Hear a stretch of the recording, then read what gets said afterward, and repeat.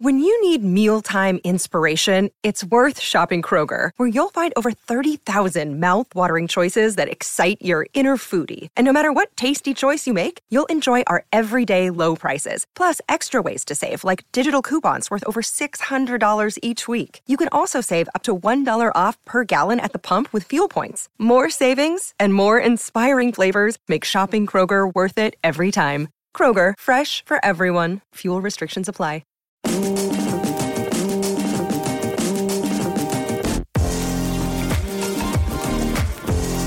Welcome to Blakey's Boot Room, the #1 Cardiff City podcast.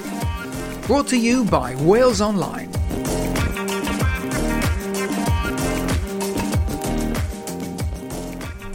Hello and welcome to Blakey's Boot Room, the Cardiff City podcast from Wales Online.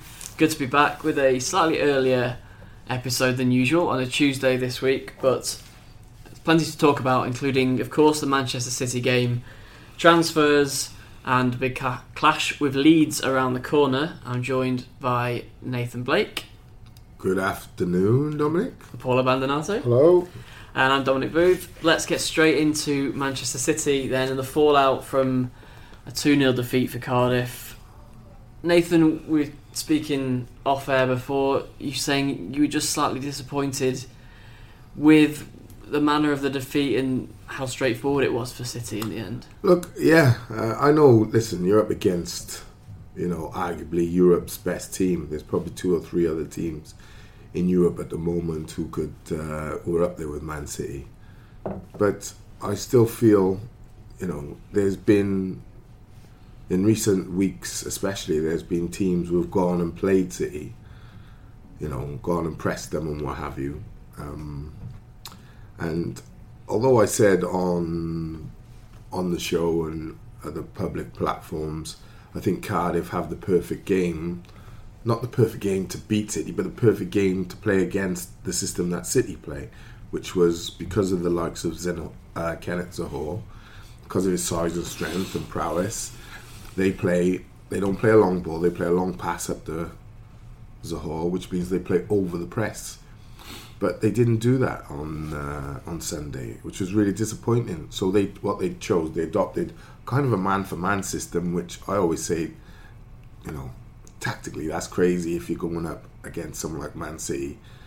You don't go man-for-man against a rotational side. De Bruyne sometimes was ending up at right back often behind Kyle Walker. They're so fluid, aren't they? Yeah. And players like, Fernandinho is the only one that holds, basically. You got Silva who's running across left to right, up, down.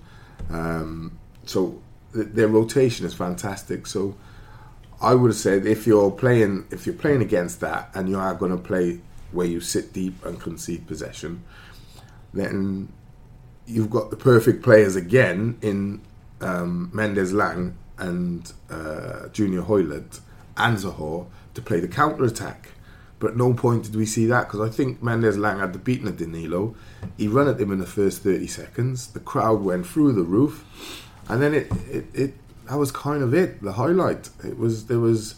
Don't get me wrong. There were moments here and there.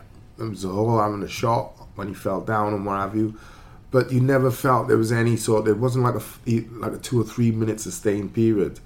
They kind of it all went out with a bit of a whimper for me. I was really disappointed because it was the first time I've seen that stadium out. I'd love to see that stadium. Yeah, so, packed to the rafters, wasn't it? Yeah, and I've had arguments with people yesterday who were saying, people jumping on the bandwagon, but that's their right. At the end of the day, you've got some people who stay away. You'll have some fans who only turned up to see Man City. 'Twas ever thus, Blakey. Do you know what I mean? But, I still think Cardiff should be aiming to be looking at averaging about 28,000 in that ground. 28,000 week in, week out. Now, they've got to find a way to get there. Did that crowd maybe need a more exciting game or a better performance from Cardiff? Well, it needed more belief from Cardiff. I always say there's a difference between saying you believe and actually truly believing. I always give the example. Players will say to the press boys, yeah, the manager's great, this, that and the other, or yeah, I think we've got a chance against this team, and then they'll go on 2 minutes later, their mates will ring, how do you think you get on? Oh, we'll get pumped. Do you know what I mean? So they don't really truly believe. And there was no one who was, for me, who was saying, right, this is Cardiff City, this is City Stadium, this is my home, this is my turf, and I'm going to show you that I'm as good, if not better, than your defenders or your midfielders or whatever. I know it's difficult, but an on-song Kenneth Zohore, for me, will give Otamendi a lot more problems, right? And Vincent Kompany a lot more problems. And an on-song Mendes-Lang has the better of Danilo, simply because of his pace. So I felt our best performers didn't perform at their best, put it that way. Paul, yeah, your assessment on the game and the atmosphere. Blakey says 28,000 every week. I don't think that is realistic at the moment, but what will those fans who don't go every week take from the Man City game? Oh, crikey, that's a difficult one, because once you go a goal behind after 7 minutes... What about that goal as well? I mean, so avoidable. It was so avoidable. The wall jumping, clever from De Bruyne, but I mean, we've seen it before, Dom. You know, but it's about, you don't for want me, to concede goals like that, though, Blakey. Do you? No, but it's nothing you can do. You know, people say, "Oh, you know, why is the wall jump?" But if you stand still and it just clips over the top of someone's head and goes in the top corner, you say, "Oh, why didn't you jump?" Yeah. So you're damned if you do, damned if you don't. At the end of the day, it just shows the, you know. And that's what I love about it. That's how football should be, attention to detail. You know every single solitary thing. You know, that's Pep Guardiola being at Mansfield on a Tuesday night. Might have watched a free kick going against Cardiff City. It's like his attention to detail. I've said it before, he leaves no stone unturned. No. He knows absolutely every detail. He probably knows more about Cardiff than Neil Warnock does. Yeah. That's the measure of the man. De Bruyne did say afterwards, Blakey, that they'd had all the feedback, so he knew exactly what was going to happen. You mentioned attention to detail or the professionalism. I thought he grabbed himself half a yard with that free kick. Normally you go forward. He actually took that ball back a little bit from where it was. So I thought he's been a bit sneaky there, because he might just now be able to get up and over the wall. Yeah. Now, as it was, maybe that extra half yard made the Cardiff players jump, whereas thinking they was going to, if it was where it was, they wouldn't have jumped, because he couldn't have got it up and over them from that. But it's clever, because you can't move it back. You can't take it forward. So it's clever in the sense that if I move it back, you're automatically going to think, what? He's moving it back because he wants to go up over the top. So we are going to jump. So it's things like that, or being like one step ahead, and that's why they're the best. In terms of your question about the atmosphere, Dom, our Media Wales offices are right next to the Principality Stadium to give the listener a bit of location, sort of logistics, if you like. And one of my colleagues told me this morning that he left the office at about 5:30ish, and walked towards his car where it was parked in the sort of Grangetown area, and he said for the first time he could hear the roar from Cardiff City Stadium from right up this end, the centre of Cardiff. That's how loud it must have been, which was an incredible thing. I thought the atmosphere was fantastic to start with. I thought the fans did really get behind the team, but the trouble is, it became, once De Bruyne scored that early goal, we knew the writing was on the wall, and they scored too early. It's easy to say that, but they really did. Cardiff had to keep that 0-0 for about 60 minutes, and then it becomes a half-hour game. But once they've conceded the first, it was a matter of how many after that. And to be honest, it was damage limitation, realistically, wasn't it? With Man City also taking their foot off the gas. I think at 1-0 though, they were still a bit panicky in defence when you were getting into that final third of getting balls in. A few slice clearances by Otamendi and Kompany. Dodgy moment for Bravo. Bravo. They were thinking to themselves, we can't afford. What I could feel, because I sat pitch side for the first time, what I could feel was the Man City players knew, and Pep Guardiola knew, trust me, we can't afford to concede while it's 1-0, because that brings this whole crowd into this scenario, and then we got a real problem, because you can't, it's hard to stop momentum. People start to panic, people make poor decisions under pressure, do you know what I mean? You know, every misplaced pass is jeered, you know. Don't get me wrong, they will, even in that situation, still create opportunities or still create chances to get at you. But I just felt at some point we had to step onto the front foot and say, okay, it's 1-0. We've got into the second half. Well, clearly, this isn't working because it's too comfortable for you. We're going to go to our plan B and step right, high press. We're going to press it, and we'll see what happens. If they end up scoring 3 or 4 goals off the back of it, fair enough. But everyone in the stadium's going to know, right, we conceded possession first of all, and then we switched and went, right, bang, let's step onto the front foot. Let's put 3-4 men up high and really press them so they don't play out from the back. Yeah. Or we encourage them to play out from the back and we set traps on certain players. Because Gundogan, although he's a great player, yeah, he is not the strongest in the tackle. You've seen that a few times. So I felt he was someone that, at the right time, if you let him have the ball, he's someone that you can really press upon. And really, De Bruyne is different. Very difficult to shake off the ball. Very difficult to get off the ball. First touch is unbelievable. So was Gundogan, to be fair. But I did feel certain players, you're looking for a chink. It's not a bright light. It's Man City, the top of the league. Weakness. You're looking for slight weaknesses. I thought it was too easy just to go sit deep, man for man sort of thing, and let's see how we get on. I thought tactically we were a bit lacking as well. Three other things come to mind as Blakey talks there. What I've just written them down. One is he talks about the Cardiff crowd needed a moment. It almost came when Bennett got away down the left and Patterson was a whisker away from heading into the net for the 6-yard box.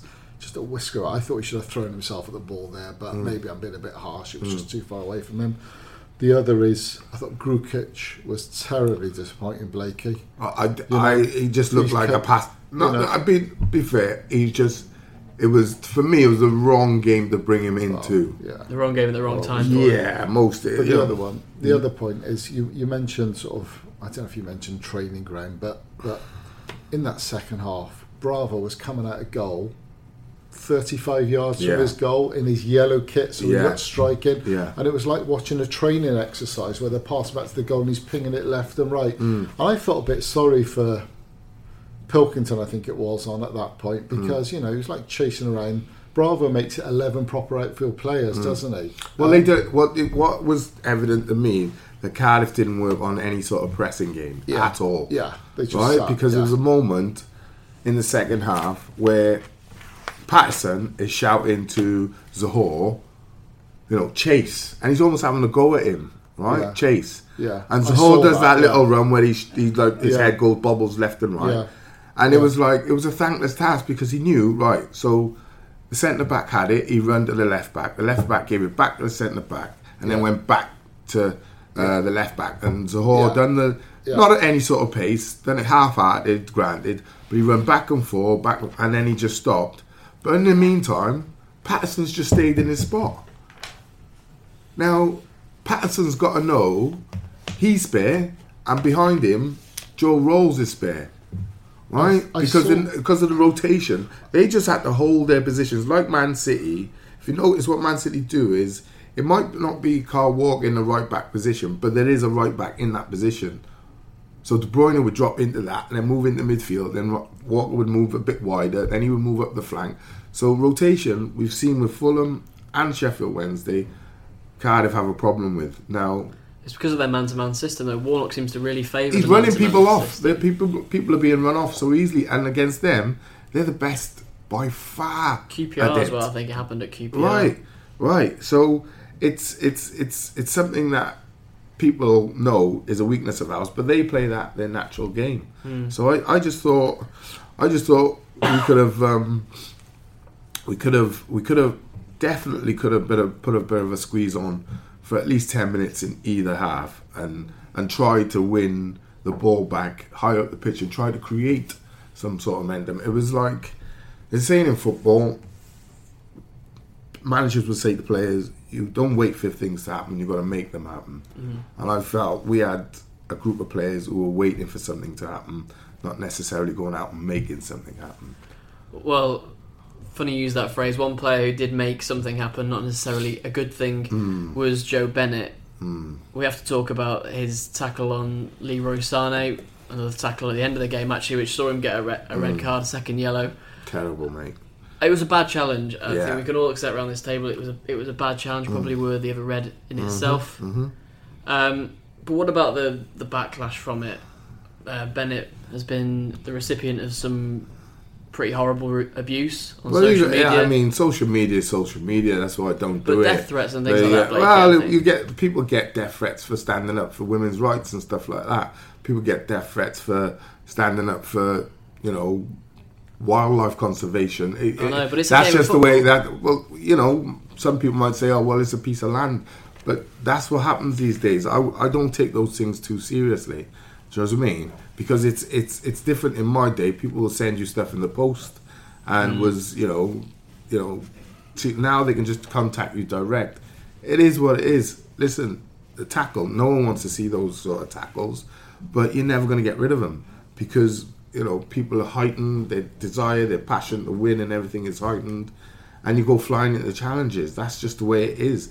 But it was dangerous, very dangerous. And listen, if Sane had come into Bennett like that, I'd be saying the same thing. It's a red card, no question. And I don't want to see player on player because it's not about your team now. It's about the game, the professional sport. None of the 32,000 people would have liked to see Leroy Sané's ankle back to front and being stretched off. Nobody. No, of course not. And the fan who hates Man City the most and vice versa, they wouldn't wish that at one. They wouldn't wish the end in your career. They might shout it stupidly, but they wouldn't really mean it. No one wants to see that. So, but I think for me, it was a very dangerous tackle that he got away with, really, in all fairness. And when you see these players on both teams, so much talent on show on both teams, you don't want to see career ending or possibly career ending, but it's difficult to take out of the game. It's not impossible unless you make it a non-contact sport, which nobody wants to see. But for me, the tackle is the tackle, and that's where it ends. Talk about Bennett being a malicious player or his intent to hurt Sané. Well, we've never seen it before. I think neither of those are true, and I think Cardiff may have had some criticism for their general approach of being too physical or putting in too many tackles, but I don't think you can go there either. To be honest, I thought Cardiff at one point were a bit overzealous with the tackling. I'll be honest with you. I thought. Well, would you like to see that go out the game? No, I'm not saying that. I'm saying rather than be overzealous with your tackling, be overzealous with your attack play.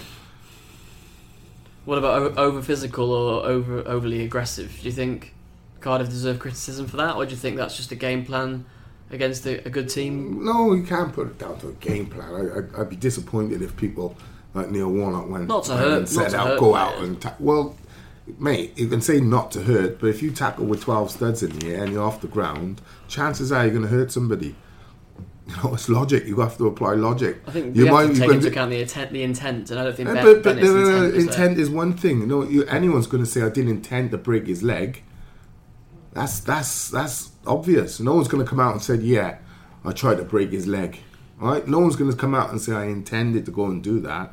But what I'm saying is, as a player, if I'm running at 10, 12, 15, 20 miles per hour and I jump off the floor and I've got my legs extended in front of me and my studs showing, I'm either going to hit the ball, I'm going to miss the player, I'm going to hit the player.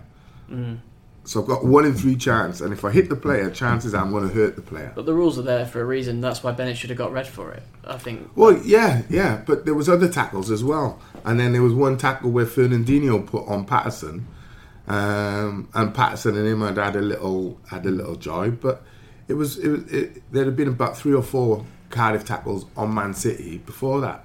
But you're trying to get wired in, you're trying to get fired in.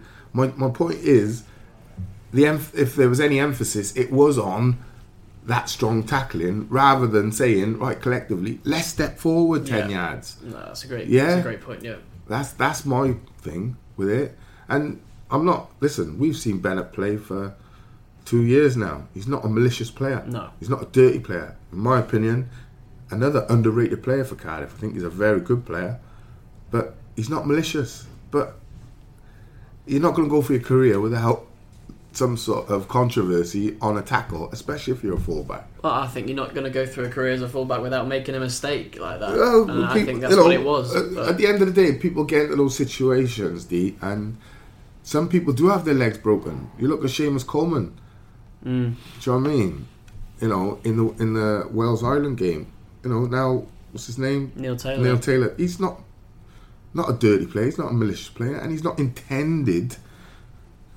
No one's going to intend to break your leg in two places, but it did. It happened. Do you know what I mean? So he has to take that responsibility and say, "I'm really, really sorry, but you know, I'll try and, you know, I'm not gonna do that tackle again." Because in the moment, you think you can get to the ball, and these players are so quick-minded and so quick.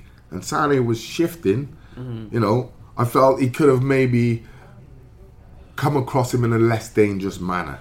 That's what I felt. It's interesting that Blakey brings up the Neil Taylor analogy, because a lot of that comparison has been made on social media. Okay. I would say there's neither of them to me are malicious players. I felt really sorry for Neil Taylor. He got severe dogs abuse from Irish fans after what happened. I remember speaking to him the following day. He was back home, and his attitude, he actually adopted quite a philosophical approach, the same as yours, about social media, Blakey, that he doesn't care what they said. That's, you know, people, cheap shots. What matters to him is that he'd spoken to Seamus Coleman and he'd apologised to Seamus Coleman. I would have thought Bennett needs to adopt the same approach. Stuff about death threats and that, it's not even worth discussing. It's pathetic. No challenge is worth that, is it? What I would say about Ben is, I actually think Neil Taylor went for the ball in that Ireland game. That's where Joe Bennett's on sticky ground, though, isn't it? And just horrendously mistimed it. I thought Bennett absolutely went for... he tried to take him out. He did. He went to take him out. You say that maybe Sané was a bit too quick for him. He could have took him out in a better fashion. That's what I'm saying. It was dangerous. Now, I remember looking at it at the time. I had a really good view of it, and I thought, crikey, that's bad. That should be a straight red. I remember thinking at the time, Cardiff got away with one there. And then when I saw it back on TV and saw how high it was, I couldn't watch it. It was like a tib-fib breaker as well, an ankle breaker. And do you know what? His challenge on Diaz was pretty awful as well. That could have been a strapper as well. That could have been a straight red as well. So I don't know what's gone into Joe Bennett here, because like you say, he is not that sort of player. I think that Warnock has wanted that aggressiveness from him in previous games. Where does this leave Bennett in terms of his place in the team? Warnock did criticise him after the game, also to an extent stood up for him. Do you think this is just an isolated incident, or I think so. I don't think we've got a better left back that way. So there isn't another one, is there? No proper. No. But he's suspended now for the Leeds game. Yeah, so Jazz Richards plays there. Yeah, and I don't know if Peltier's fit or not. Peltier's just had his groins done. So Manga plays right back, and Jazz plays left back, or Patterson plays wing back, and the three centre backs play. There's all sorts of options. Jazz can easily play left back. He's played there for Wales. What about the wider discussion on physicality, and just another point from social media, maybe a more sort of less abusive and less irrational one from Man City fans, is that they've compared the Championship teams they've played this season. They've played Wolves, they've played Bristol City, and now they've played Cardiff City. And there's a very clear message from the Manchester City fans, that Cardiff are the least worthy of those three of getting promotion. Now I think this centres more on style than how effective the teams are. It's broadening it is probably the reason why so many people say, and Neil Warnock says, he doesn't enjoy the Premiership, and so many people say he's not good in the Premier League. Well, I think it's more a discussion because of the style of football. Because if you look at the style what Wolves have adopted and their philosophy, it is fantastic to watch. I watched them against Swansea; they were brilliant in the cup. And you look at Bristol City. Bristol City plays some nice passive football. Yeah. Don't get me wrong. Cardiff, for the first 2 months of the season, were playing some nice football. It's over the last since they went through the bad run and they've come off. They have stuttered. They are like still trying to gain some sort of momentum and some sort of quality football back in their game, because at the moment they're just winning. They're getting over the line, winning. They're not playing any sort of stylish football, which is opening teams up, which all fans want to see at the end of the day. And just to go back to the death threat point, I've had death threats of being black. Yeah. Just remember that. So you've got to just brush them aside. But it doesn't make it acceptable. I can change that, do you know what I mean? It doesn't make it acceptable in it any form, does it? It doesn't. And that was way before social media. Yeah. So it is something you've just got to almost like put to one side and say, it's just a horrible part of life. It's just you get some idiots who write some stupid stuff. It might be stupid stuff about your kids or your wife or but you can't be that sensitive to it. You've almost got to shut it down and just brush it off. I'm sure Bennett will bounce back. I'm sure he's a good enough player to bounce back. He'd be more gutted. I would have said, I don't know the man, right? But as a player, I would say I would be more gutted, and I think he would be more gutted at the possibility of thinking a talent such as Sane, he could have ended his career. Can I wind up on this though? Of course, yeah. Up with a point about, listen, I think I've made it abundantly clear, the over-the-top stuff on Bennett, there's no place for that. I do not for 1 second condone what Bennett did. A lot of people have been apologists for him. I don't agree with that. Blakey doesn't agree with that. That was a horror challenge, and the one on Diaz, which has gone unrecognised, that could have been a red card. Can I just say that right? I don't condone it either, but I do say that he's not a malicious player. But I do think it's a bit rich Germany sending a tweet to Cardiff, tongue-in-cheek, serious or not, saying we got an important tournament this summer, watch our players please.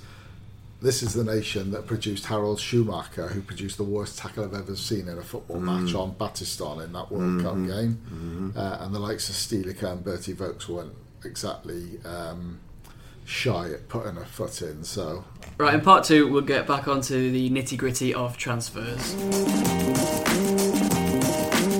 Subscribe to The Boot Room on iTunes or listen on walesonline.co.uk.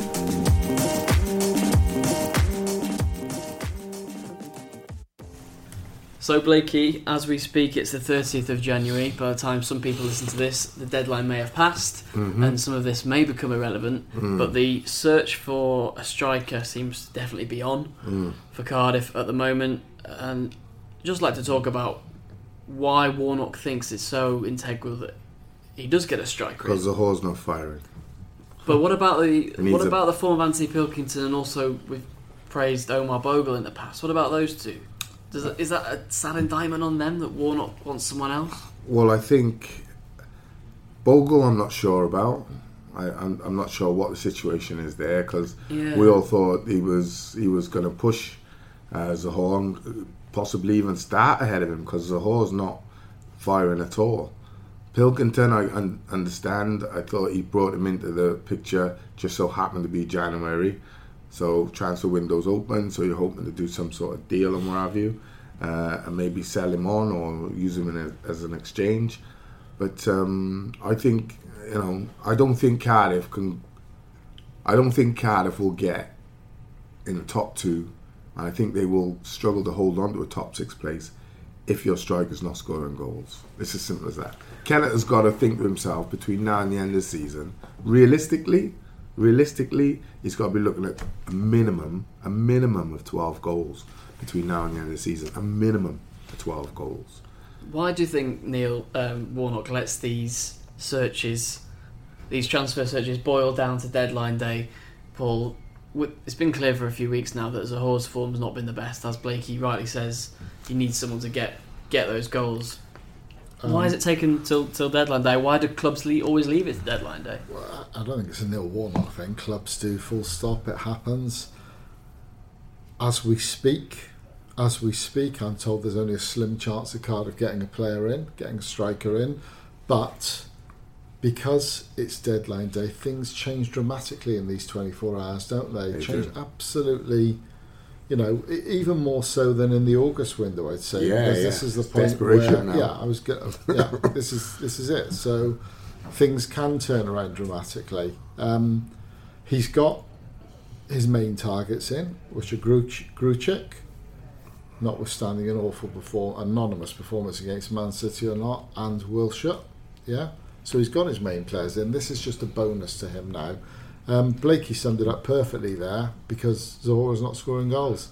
I don't know what the heck's gone wrong there. I cannot put my finger on it, because this bloke has everything. He is the Nathan Blake of 2018. He's big, he's strong, he's powerful, he's great in the air. He can shoot with mainly his left foot, but he can shoot with his right foot as well. He scores fantastic goals. I was better in the air with him. I'm better running with the ball with him. I'm better with him with the ball at my feet. I don't know. Can we say 100-metre race? Kenneth against I Blake? do him easy, even now. I don't know what's happened to him, Blakey. And I want to ask you, as a former centre forward yourself, I can't work out whether on Sunday Zohore tried his socks off or didn't try at all. I can't Zohore work it out. started, and then he got fed up.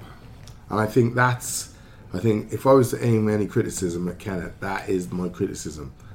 You've gone from a situation where you've been brought into the club, you've been treated poorly, really, in given a chance and helping the team and brought in and given a chance to settle into the team. That was never happened. And then Neil Warnock's come in and kind of used you because of your size and stature, and then realised, actually, I've got a bit of a play here. And then you were trying to prove to Neil, I want to be the main man. And he was saying to you, well, the door's open, walk through it. And he did. Since he's walked through the door, he's closed it behind him. He's now in a position where I think he thinks, well, 6 months ago they're talking 20 million. Well, I'm the main man. I don't really have to worry. There's no one who's really going to challenge me for my place. You know, if I get a goal every 5 or 6 games, great. I'll just do what I can to get through the games, play at a good level, and hopefully come the summer, somebody put another £20 million bid in for me and I'll be gone. Listen, I'm kind of trying to read his mind here, right? No £20 million bids, but they won't get that for him. You know, they're probably thinking we should have offloaded him. Well, I was going to say this is now the worry. You know, and this might be an example for future if he doesn't go for big money at any point and kind of, you know, just dwindles away and ends up playing somewhere on the continent. Yeah, this will be used as like a template for when your player's hot. Do you sell him or do you keep him? I think it's down to the person of the player, and that's where the manager has to manage and understand the man who he's dealing with.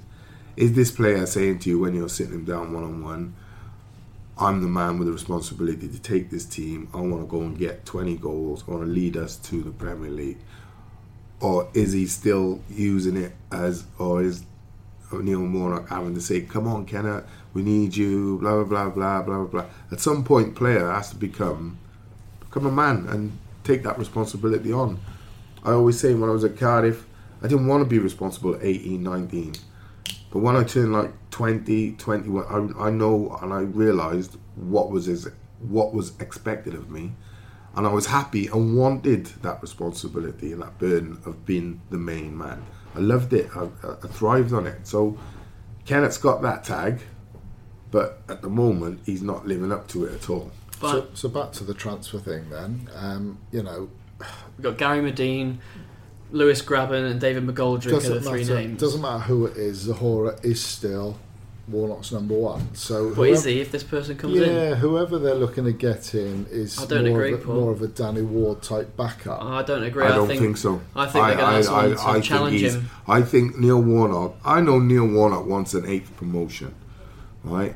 And I think he said something really significant in the first transfer, that how difficult it was getting him. So that's like telling us I'm not really getting dough to spend and I'm not going to get what I want. But he's made it blatantly obvious he wants a striker, and I think it is to put a rocket up Kenneth.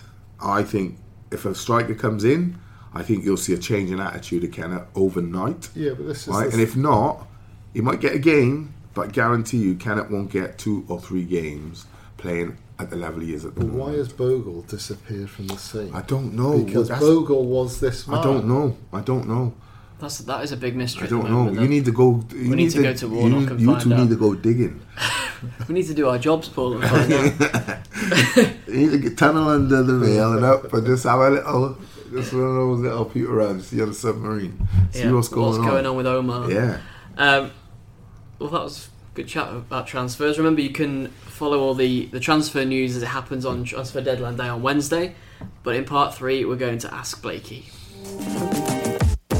Got a question for Blakey? Tweet us at Cardiff City Live.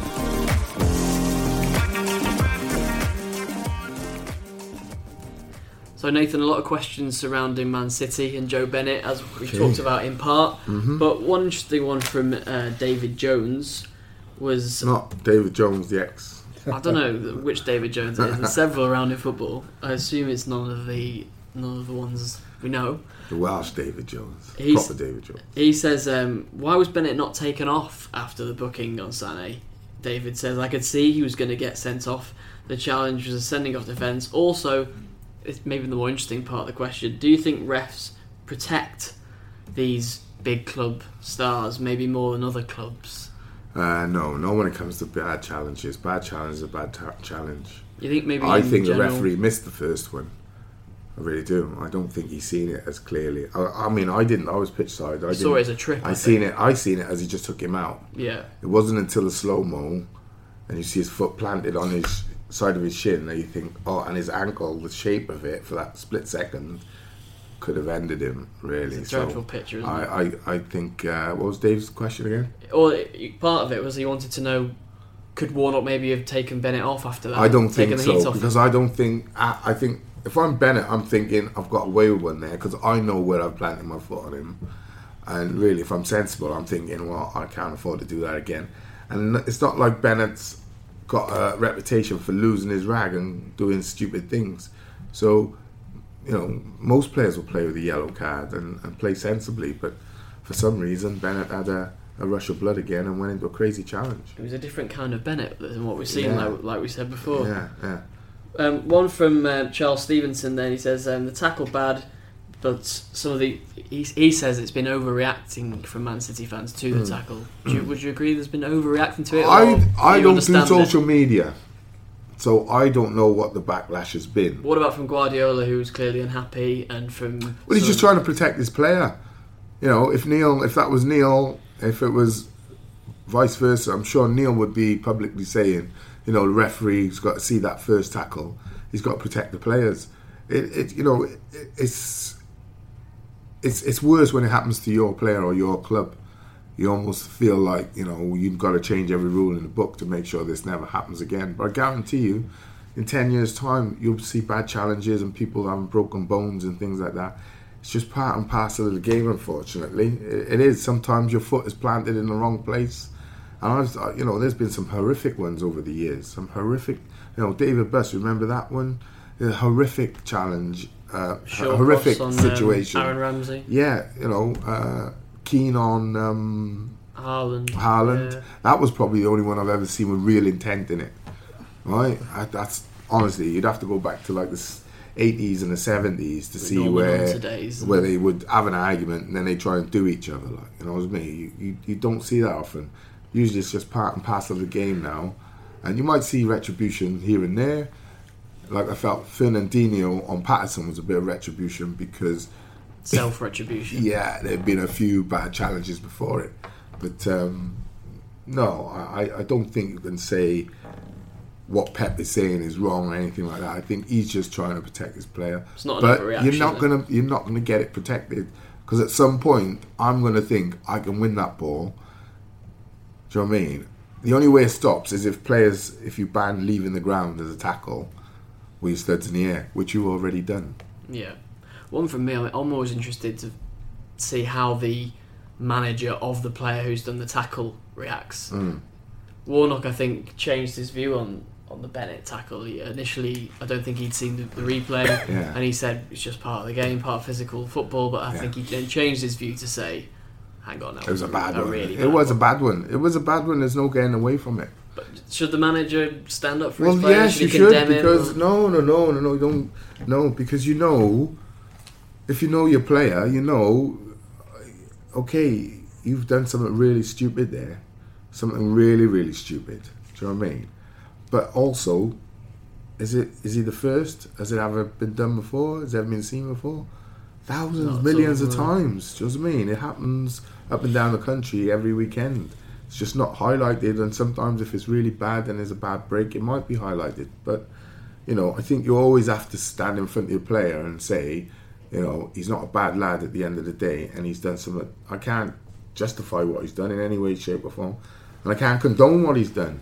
You know what I mean? He has to take the hit of what he's done, the responsibility for it, but I'm not going to chuck him under a bus, because it's not like he goes out and does it. It's not like back in the day, like Julian Dix go into challenges to smash people. Do you know what I mean? They were proper. It was a different era there. The game's changed, so I think. But even then, back then, managers would protect their players. So I think as a manager, if he does it 3 or 4 times back to back, or 2 or 3 times back to back, comes back now and then goes in, dives in and does another ridiculous challenge, takes someone out on the knee, then you'd have to start thinking, what's going on in your head, son?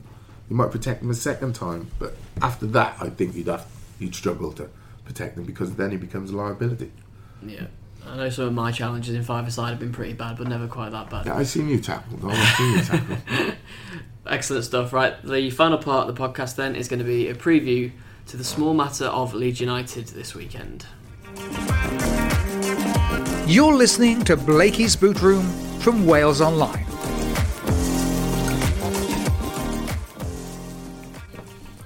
Leeds United, always a big one in the calendar, Paul. I know always one that you look forward to.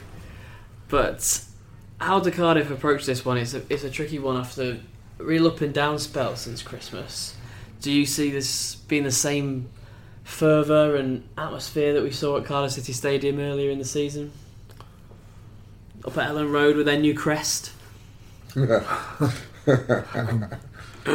Both sets of fans are brilliant. Both sets of fans don't like one another, I think it's fair to say.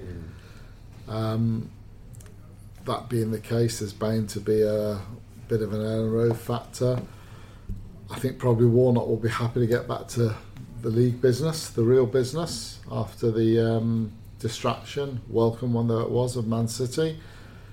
Cardiff have got a good record against Leeds. Up there, and particularly up there at Ellen Road. Some games where you just have a good record against another team, and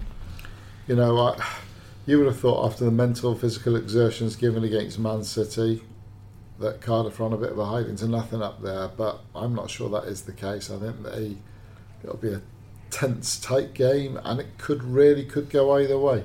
It's snuck up on us, this one, hasn't it? Leeds United usually the big one to look forward to. This time there's been a bigger game to use. Mind by the Man City game, isn't it? You know what I mean? It's as simple as that. But you've got to get back to league form as quickly as possible, and nothing better really if you're Neil Warnock and Cardiff City. You come off the back of the Man City defeat. Some liked, some didn't like, some wanted to play, some didn't want to play. Back to Ben Butter, who have you got? Well, it's not a normal Burton or anything like that. It's kind of like it's a major derby, between these two clubs. A lot of history again. So, going up there is the ideal situation for me for Cardiff. And Leeds have been inconsistent this year. Yeah. Cardiff's inconsistency has come of late. But Leeds started the season bombing. Come against Cardiff, got well beaten. And then they've had an inconsistent run since that. Do you know what I mean? They had a bit of a good run, and then they lost in the FA Cup down the road, and inconsistency again. And you just never know what you're going to get with Leeds. I don't think at the moment there's no real consistency there. So can Cardiff go up there and get 3 points? Most definitely. Look in the history of the fixture, which will always play a part in some players' minds. They always come here and get a result. Most definitely. So I think Cardiff are in a better situation really than Leeds going into that game. I'm just slightly concerned about Cardiff's form. I'm going to go against something I said a couple of weeks ago, because if you take the Sunderland game out of Cardiff's recent form, and obviously the Mansfield replay, it's actually been pretty dreadful since before Christmas now. And the Sunderland game we said on the podcast was maybe a bit of an outlier because they were so poor. Is that something to be worried about, or? Well, I think these are the kind of games Leeds is the one to get it back on track. These kind of games define you. Do you know what I mean? Define where you are at this moment in time in the season. Whether Cardiff if they go up and win, 1-0, keep a clean sheet, that's massive. If they go and win a barnstorm of 4-3, you know what I mean? That'll give you so much, confidence. But you go up there and get a point, you feel like, right, we're in a good, decent position, we can go again. It's like a game, psychologically, I don't think you're going to... You can afford to lose points-wise, but psychologically, I don't think you can afford to lose because, the next 2 or 3 games then become... it must win back-to-backs. Well, Leeds and Millwall away in the next there you two go. toughies. You lose against Leeds, then you must beat Millwall. Not a point. You get into that territory then where to stay in the pack, you've got to start winning 3 or 4 on the bounce. Do you know what I mean? To get yourself going again. And then maybe you can lose a game after 4 or 5, 3 or 4. But you're going to have to be 3 or 4 wins rather than 3 or 4 results. There's a difference. Big one for Sol Bamba. Paul, we didn't see him against Man City, did we? We did think he was injured. What actually went on with Bamba and his absence against City? Well, he's not been playing him in the cup games, has he? So, but you would have thought for a game like this, we'll see Sol. I think he clearly has explained the situation of Bamba, that he's a league kingpin, and he didn't play at Mansfield, did he? Which was, given what was riding on the game. You would have maybe excused that, thinking resting for that, but playing for I was surprised he didn't play against Man City. If I was him, the principle is still there, though, isn't it? He's clearly been told this is the policy. I think it's a shame because I think Bamba wants to really step up. Well, Bamba's the type in that game. What I didn't see, sorry Paul to come across you, but what I didn't see in the Man City game was what we always say is leadership. And I know people have said, Morrison this, Morrison that, Morrison coming back into the game, come back into the team, and we won again. But as we pointed out, it was against Sunderland at the end of the day. So I don't buy that argument. I've always said Bamba is the leader of the team. Right? The fact that Neil Warnock is not risking him in any cup game kind of defines that. Yeah. Right? But Bamba was kind of the one player we missed. Because he is the player who's going to say, right, Junior, push on, or Joe, you need to get closer in midfield, Can make those tackles with authority without being reckless as well. Right, and he is, I've said it since he came into the club, he is the captain and leader. It's a bar none. No one's going to convince me different. I've seen it in my playing days, and I see it now. And I think he was the player we missed on Sunday. He's the one who sends out the rallying cry when things aren't going well. You looked around on Sunday, I was sat, like I said, pitch side, and I didn't hear anyone or see anyone telling anyone, you need to get closer. Or Mendes like, you need to get behind him more. I don't care, when you get the ball at your feet, don't wait, just push it past him and go. If you're running out of play, if you get a corner, whatever, you need to beat him more. You need to start turning that Otamendi and company and giving him problems. There wasn't that sort of battling, rallying, crying. No. So, yeah. I think we can probably expect Bamba to have a big game against his old team Leeds. Can you tell I'm gutted about the Man City game? I've been able to tell for a few minutes now, mate. What about a prediction then, Paul? Your head was correct in terms of the Man City game. You're saying 2-0. I think your heart was way off the mark. As was my wallet, because I actually not for the first time. On the morning of the game, I put the Grantham of 50 pence on a correct scorecast of Sol Bamba to score 1-0 Cardiff. That went out the window before we even started. Yeah, before we even started. Delighted to see the team sheets. I'm struggling to call this because of Cardiff's form. I mean, Saiss and Hernandez are excellent footballers. Lee's got a fab front four, but they're exactly the sort of footballers who a Warnock team can smother, overpower, which is exactly what happened in the 3-1 win here. Yeah. Cardiff are not in a good run of form, and yet I can see them getting either a draw or a win up there. I really can. I'm going to err on the side of caution and say 1-1. Yeah, I think a draw as well. I was going to go high scoring and entertaining 2-2. Blakey, you going to book the trend and predict a win? I'm going to go a 2-0 win. Wow. Yeah, 2-0 away win. Now that would be the real confidence booster, wouldn't it? Yeah. Going into the rest of the season. I thought Bruno Manga did well against Man City. I thought he played very well against Man City. He didn't put a foot wrong, to be honest with you. It was probably the best game I've seen him play without making any sort of silly mistakes, or which tells me that in his head mentally he thinks that he should be playing higher, because when he's up against top opposition he makes zero mistakes. Well, he just needs to carry on though, doesn't he? Championship, he gets a bit lackadaisical here and there, and I'll make the odd mistake, which, you know, leads to an opportunity. So it's not every game, but he tends to make the odd mistake. You know what I mean? So, but I thought he was brilliant against Man City. Well, let's hope he has a good game at Ellen Road. Should be a really good atmosphere, good crowd, and hopefully a good result as well. Any other business from either of you before we wrap up a final podcast of the January window? No, I thought Morrison played well the other day. Yeah, so did I. We'll give him a little bit of credit before we go. Yeah, it's funny, you can't really look at the Cardiff team and say they were all... No one played particularly Poor. well, did they? Either. You just say, right, out of 10, you'd say, right, if like a 5 across the board. Yeah. 6 across the board. It wasn't like... There wasn't a standout performer for me. I think Hoylett once or twice here or there. You know, I think highlight like his volley in the first half, which the keeper's on Bravo's almost built in the back of the net. But you know, Rouse was okay. Hoylett was all right. They all were. I just don't think when you're playing against a team like Man City, who are top of the league, it usually happens where 4 or 5 of you are unbelievable. Well, it has to be that. Or 1 or 2 of you are win. unplayable. Do you know what I mean? I was waiting to see, right, who's going to be the hero today for Cardiff? Who's going to be the man to say, okay, all of you euphoria about Man City, I'm going to put it to bed, because I'm going to run over, twist up company, I'm going to leave Otamendi for dead, I'm going to, you know... Maybe next season in the Premier League. I don't know, maybe. Who knows? Maybe. That's great. Thanks for joining us on today's podcast. Remember, you can follow all the latest Cardiff City news on Wales Online, subscribe to the podcast on iTunes, or listen on the website or on Audio Boom. That's all of it for this week, and same time next week. Thanks for listening.